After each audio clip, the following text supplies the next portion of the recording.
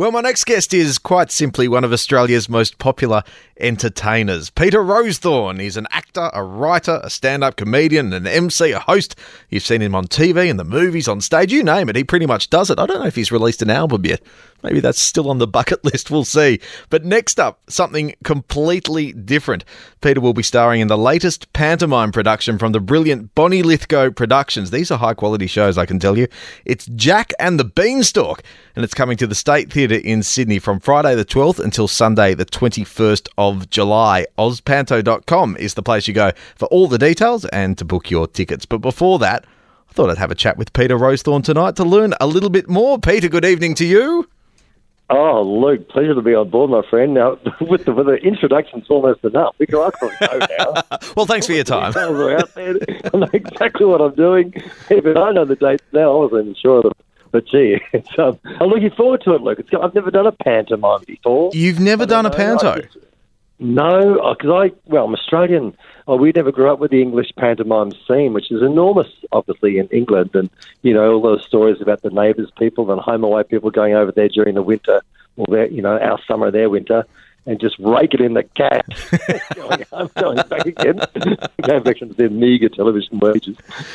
But these productions from Bonnie Lithgow in the past few years, she's done 6 of them now. Sleeping Beauty, Peter Pan, Cinderella, Aladdin, Snow White. They've all been there. I've been to a couple of them. They are just the highest quality production you could ever imagine. Well, I think they had spent a bit of coin on their costumes and things. Yes. But I like I say, I haven't done anything on stage probably since, in this sort of form. It's probably the closest thing I've done to be Rocky Horror Show, I reckon. That was in the 90s. Yeah. But other than, I've done a few plays here and there, but I haven't done any singing and dancing. He's behind you work. Well, you just have to practice that. He's behind you and, oh, no, he isn't. Oh, yes, he is. All that sort of stuff. I can't see him. Well, we'll get on to Jack and the Beanstalk in just a little bit of a minute. But first of all, you were born in Melbourne, but you're based in Perth these days, aren't you?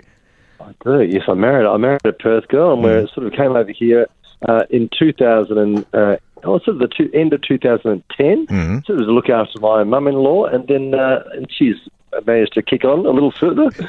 She's still alive, and everyone's all good, and everyone's happy here. I've got a grandchild here now who I'm looking after today, and my kids are all sort of happy and grounded in this city. So as long as I can still keep on working from here on, I'm happy to stay here. It's a beautiful part of the world. I actually visited Perth for the first time just last weekend for State of Origin. First time I've been there. What a city.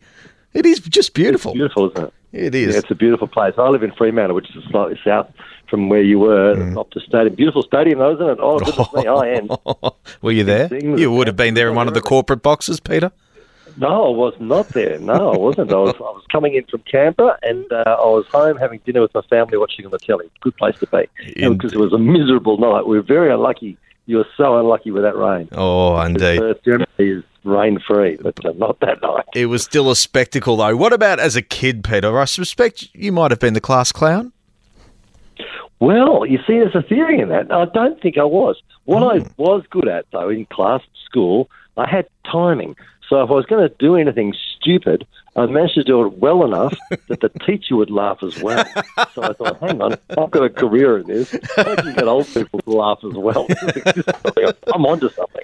But I reckon I got it from at home. I was, my dad was a little bit angry when he was a younger father, and I was the last of 4 children, and he came off the docks and was at home full time, and he didn't like it.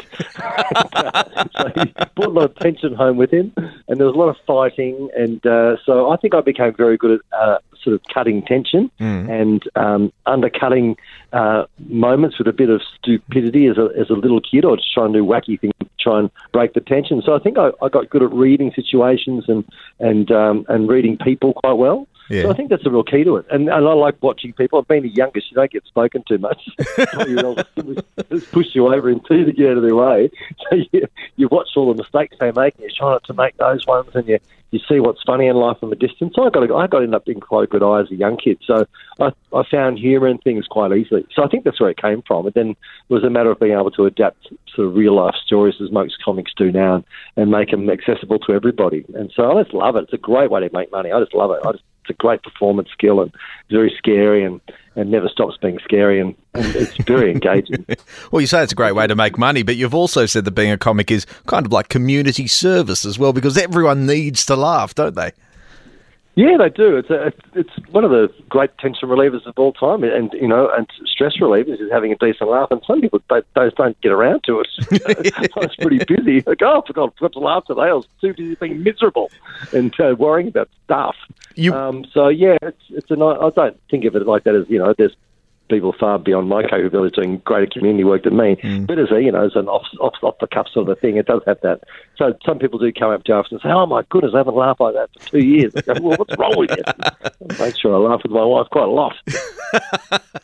Well, you started your performance career actually as a comedy and singing duo, the Cactus Brothers. This was in the early 80s. The singing career never quite took off, though, did it, Peter? No, I didn't. Well, you did mention an album, and I have done one. Have you really? On the Rocky Horror Show cast album. I would have been on the Comedy Company album, which was released in 1988. A very rare find in the shops nowadays, a Comedy Company album. Well, let's speak about that, because you joined the cast and also the writing crew of the Comedy Company. They just don't make TV like that anymore, do they? No, we've got too many options. So we all had to sit down and watch hideous television at the same time and have fond memories of stuff that you watch back now is kind of cringeworthy. Yeah. But not all of it. Some of it still holds up, but most of it's like, in its date range. Yeah. But it was at that time, it was such a huge program. It was because there was only 4 TV stations. And, once something got popular, the whole country seemed to watch it at the same time. And the back end of that is that everyone got sick of it at the same time. Suddenly you thought, what happened to my fame? It's just disappeared. But I was very lucky, to be honest. I had a great time. It was great people to work with, and it was a very exciting time. Young and going out, and it was a good time. Well, you've achieved so much in your career, but perhaps the most popular role is that of Brett, the long-suffering husband on Kath and Kim. What a thrill to be involved in such an iconic Australian TV show that's had success, not just here, but right around the world.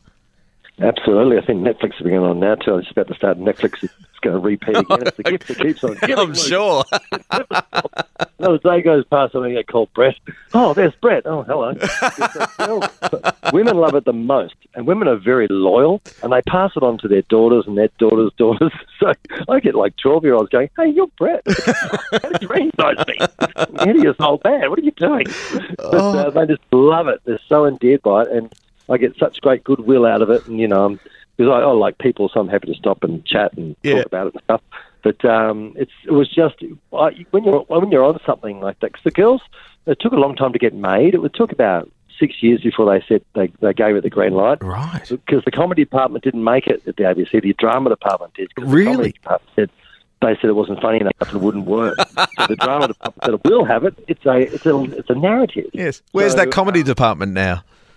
Well, that's strange. The guy who used to be in charge of that, he lost his job, but that was Jeff Portman. He produced Mother and Son, which was a brilliant television series. Yeah. So isn't that strange that someone like that couldn't quite read it or see it? But anyway, everyone makes crazy mistakes in their life. But anyway, it was a great thing to be on, and it was just. It sort of went mainstream, and we're doing enormous numbers sort of near the end of it, because comparatively to what they do now. Yeah. So a big show like, I don't know, The Voice might maybe get 800, maybe 900,000 people watching it an episode. We used to get, our last episode was 2.4 million. Wow. So, it was pretty up there, but it was just great fun to be on set, funny people, lovely people. Really, we'd often film the rehearsal and try and get everything in one take, first take, because that's when the comedy mojo sort of is at its best. Once we started having gill fits, which did happen quite a lot, where the girls would just laugh like for 45 minutes, and I'm like, "Okay, well, that's too much laughing. This is boring now for everyone else. Stop laughing at yourselves, it's ridiculous." Yeah. And then restart to reshoot it all, and sort of loses its vibe. But it was really great. I just loved it, and still to this day, if I don't seek to watch it, but if it's on in the background somewhere, if I stop and I still find it works pretty well. It's timeless. Still going okay. Certainly is. Now, you're timeless as well, because last year you did something completely different again. I'm a Celebrity, Get Me Out of Here. Were there any hesitations in joining the cast, and I suppose any regrets? Well, you see, for a long time, because when Kath and Kim was sort of peaking. I was getting off at Dancing with the Stars and all those programs. I go, no, why would I bother doing that? I'm in a much better program over here. What the hell? Yeah. How desperate you got to be, one of those things. Yes. Then I got quite a large tax bill, Luke. I thought, I'll tell you what, best I hop into the jungle and try and pay that. And so I do this for financial reasons. But at the same time, I didn't not enjoy it. I found I sort of learned that we have too much stuff. Yeah. We don't need anything. Yeah. We eat too much. We think too much. We are distracted by too many things. Life's actually not that difficult. We don't need a lot of fuel to live on, and we don't need anything. I love not having a phone. I used to go out of there, I'd be just staring at the ground sometimes. There was quite a lot of there. There was a lot of downtime. And my kids go, Dad, you all right? Oh, God, yes, yeah, I'm good. I was just staring at the ground because I've got to do a bit of a habit of doing it. Yeah. Thinking about nothing. You can switch yourself off. It was really amazing. Well, you lost a whole lot of weight. You ended up pretty svelte as well. Have you kept the weight off? Well, I was in there with Danny Green and Josh Gibson, who's an AFL footy player, and they were getting personally trained by the high-end guys. Yeah. And I came out there, so I was 12 kilos lighter. So fit. Wow. And because you couldn't eat much, you didn't have a lot of energy either, so you could only do a limited amount of training. So we'd lift rocks and, just do push-ups and chin-ups and stuff. But you wouldn't, after 15 minutes of that, you start getting dizzy. Go, It's called the jungle diet and the jungle exercise regime. That's it. And there's all those fantastic sort of, you were so happy to get out. You didn't care what the trial was. You might have to go and eat some sort of giraffe testicle, but you wouldn't care because it got you out of the camp for half an hour. Yes. Just going to get away from some of those people just for a bit. Well, you had a great time with some terrific people, and the cast of Jack and the Beanstalk, which is coming up next month, a terrific cast as well. Richard Reed, who actually won I'm a Celebrity last year, the beautiful Lucy Durack. Look, my brother's coming along. He's excited to see you, as am I. But my nephew, who's 8, Jimmy Giggle, he's so excited. Jimmy Reese. Oh, apparently he's enormous. Yeah, I've got to say, I'm out of the loop because my kids are older now. Yeah. My grandson's too young for Jimmy, but I'll no doubt I'll fast track him into my system. So he comes off to my playlist quite quickly. So I can't wait to do it. Look, I love working with other people in cast. So I often just work by myself, and it's just I don't know, dancing, singing.